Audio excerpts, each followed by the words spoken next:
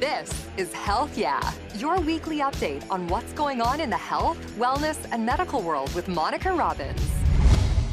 Hey everyone, thanks so much for checking out Health Yeah, your prescription for clear and concise medical health and wellness info. Please subscribe wherever you get your podcasts so you can get a weekly dose of some timely health topics. When actor Chadwick Boseman died of colon cancer in August 2020, it brought to light a deadly trend. Why are more men of color dying from this type of cancer? And why is it also impacting more young men?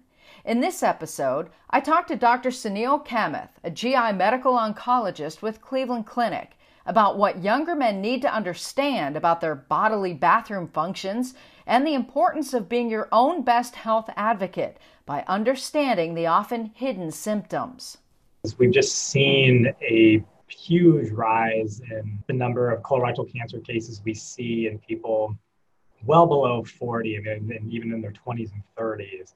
And that does seem to disproportionately affect people that are Black or Hispanic as well, and Black men in particular. It's really something that we haven't figured out why exactly. Some trends you would think as far as obesity has increased in the last 40 years in the general population, but really, when we look at what we see in colorectal cancer, it's not really obese patients that are developing these. It's still something that has to be determined. By the time these men actually realize something is wrong and they get to medical treatment, 9 times out of 10, it's almost too late.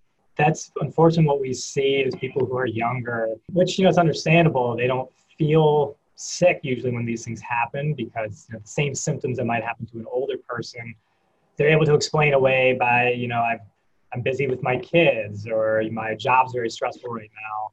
And then additionally, the physicians, even on our side, I think it's very important for us to get educated on this as well, because it's easy for us to write things off. Like, oh, you're having some blood in your stool.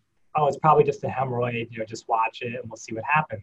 Much less likely to refer people for colonoscopies when they're younger. And I think maybe we should be more so, especially for Black men. I think the rates of this are much higher for Black people in general, but for Black men in particular. And I think it's probably something for us to be aware of so we can react more quickly, because as you said, there's a high rate of presenting with advanced disease for younger patients. If there are symptoms, and I know colon cancer is one of those, wicked cancers that typically by the time something's wrong, you're in stage 3 or 4. Or if there is anything that's not quite right, what should younger men be watching for? I think the biggest things to watch for are blood in the stool, for sure, I think is a big one. Changing the caliber of stool as well, which I think is hard for a lot of people to think about, or maybe it's not something we want to think about a lot. A lot of people, they describe it as constipation, but it's really more than that. I think it's difficulty with actually getting it out. It's not like it feels hard. It's just, I just can't get it through. And then that feeling like you have to go all the time, right after you go, feeling like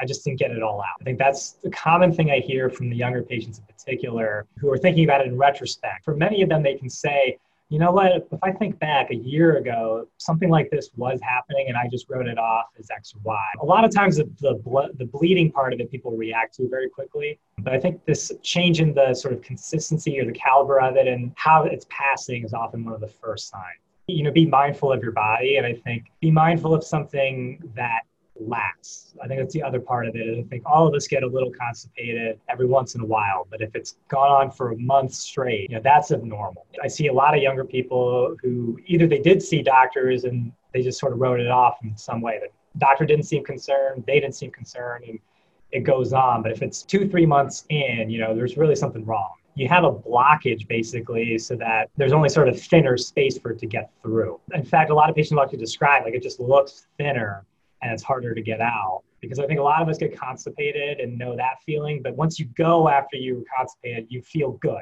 you feel relieved. For a lot of people with colorectal cancer, though, I think there's that feeling of constipation, but right after you go, it doesn't feel any better. Don't think it's weird at all that you and I are talking poop. This is probably going to be a really stupid question, but is it a good idea every so often? I'll eat spicy food just to kind of see where I am. If I eat spicy food and the next morning, ouch, I know, okay, good. I'm getting rid of last night's dinner or corn, for example. My husband would love this conversation right now, but something like that. Is it a good idea to kind of like see where you are with your body? We've said this numerous times. Your fecal matter really can determine your health. There's a reason we should be looking at it. Yes, I think that can be a helpful thing. Just having a varied diet is good. I don't know if I would necessarily advocate for these colon cleanses and things like that. Yeah. I don't think that's really doing anything. But yeah, I think making sure you're staying regular is really important. Fiber is really important, and red meat has definitely been proven, I think, over the last 20 years or so to be one of the food groups to avoid as far as colorectal cancer is concerned. If you're a daily consumer of red meat, probably increases risk of colorectal cancer by 30 or 40%. So it's fairly substantial. And it doesn't have to be drastic. I think a lot of people think, I have to just cut it out completely, which that's probably better.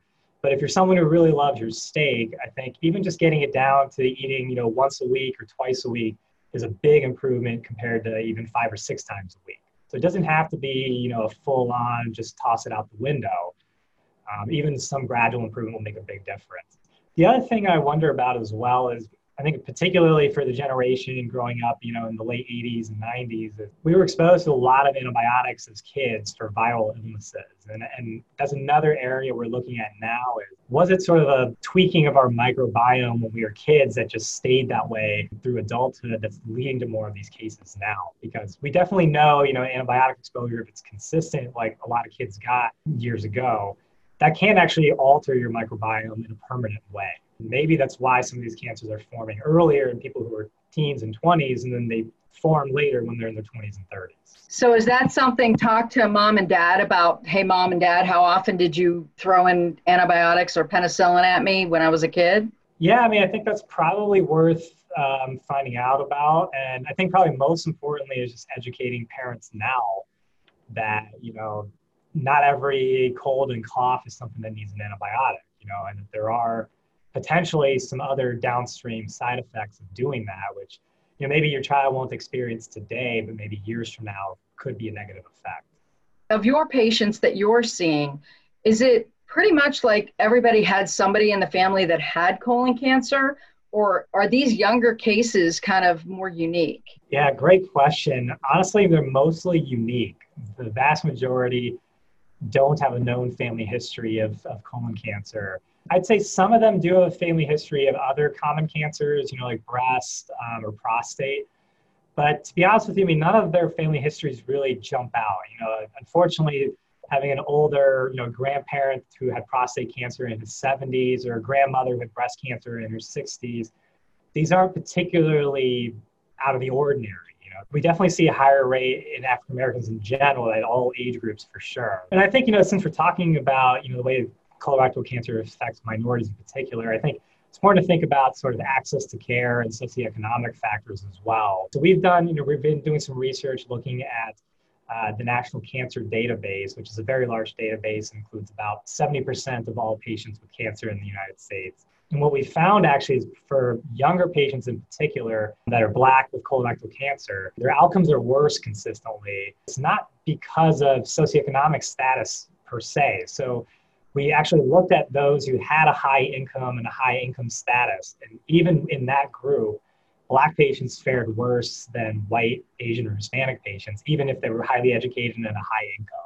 It doesn't seem like the insurance is the issue per se. It's not that they're not educated. They're probably coming in looking well dressed from a very nice job. So it's not like it's any of these things. It shouldn't be a factor either, but I think sometimes do hold patients back. Younger patients may have less good insurance. They might have private insurance, but they're somewhat underinsured compared to older patients who they might be working at jobs for longer, have access to those quote unquote Cadillac health plans that cover almost everything.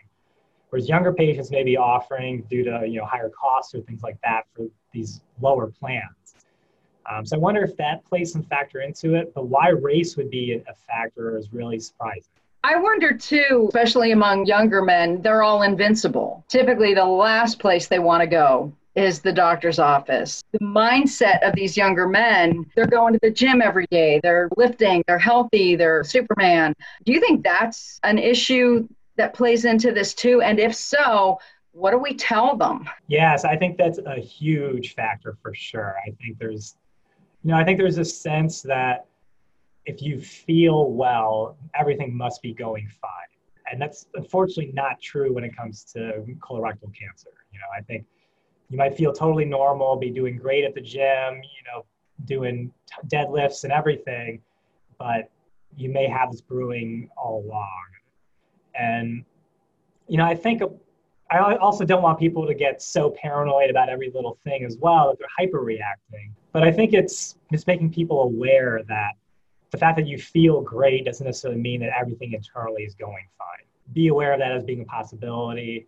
And then I think, that helps people put some of these more minor symptoms into context. So if you have that invincible armor on and you start to have a little bit of blood in the stool, you say, well, I'm invincible, and you ignore it. But if you think to yourself a little bit, well, maybe I feel great and I'm pumping iron, doing really well with that, but something serious could still be happening, and then you see these symptoms, you may be more likely to react to it well. Some of that is how younger men present their symptoms to doctors as well. I think we need to be a little bit more attuned as physicians that, a younger guy may be presenting his symptoms in a downplayed sort of way. We always joke amongst ourselves as doctors, the young guys are the ones who they will talk about nothing for 20 minutes, and right as you're about to leave the door, they bring up the thing that actually matters. I don't know if it's embarrassment or they just feel like, oh, it's probably nothing, so why bother with the doc about it? But that's often the thing that actually matters the most. Maybe we also need to be a little bit smarter about being attuned to the younger guys, that if they're saying something's not a big deal, it hasn't been going on for that long, we should react strongly to it. Especially men of color, do you think they should be pushing their docs a little more? Because if you find it early, we can take care of it. Yes, I would say so. I think because, obviously we take that seriously.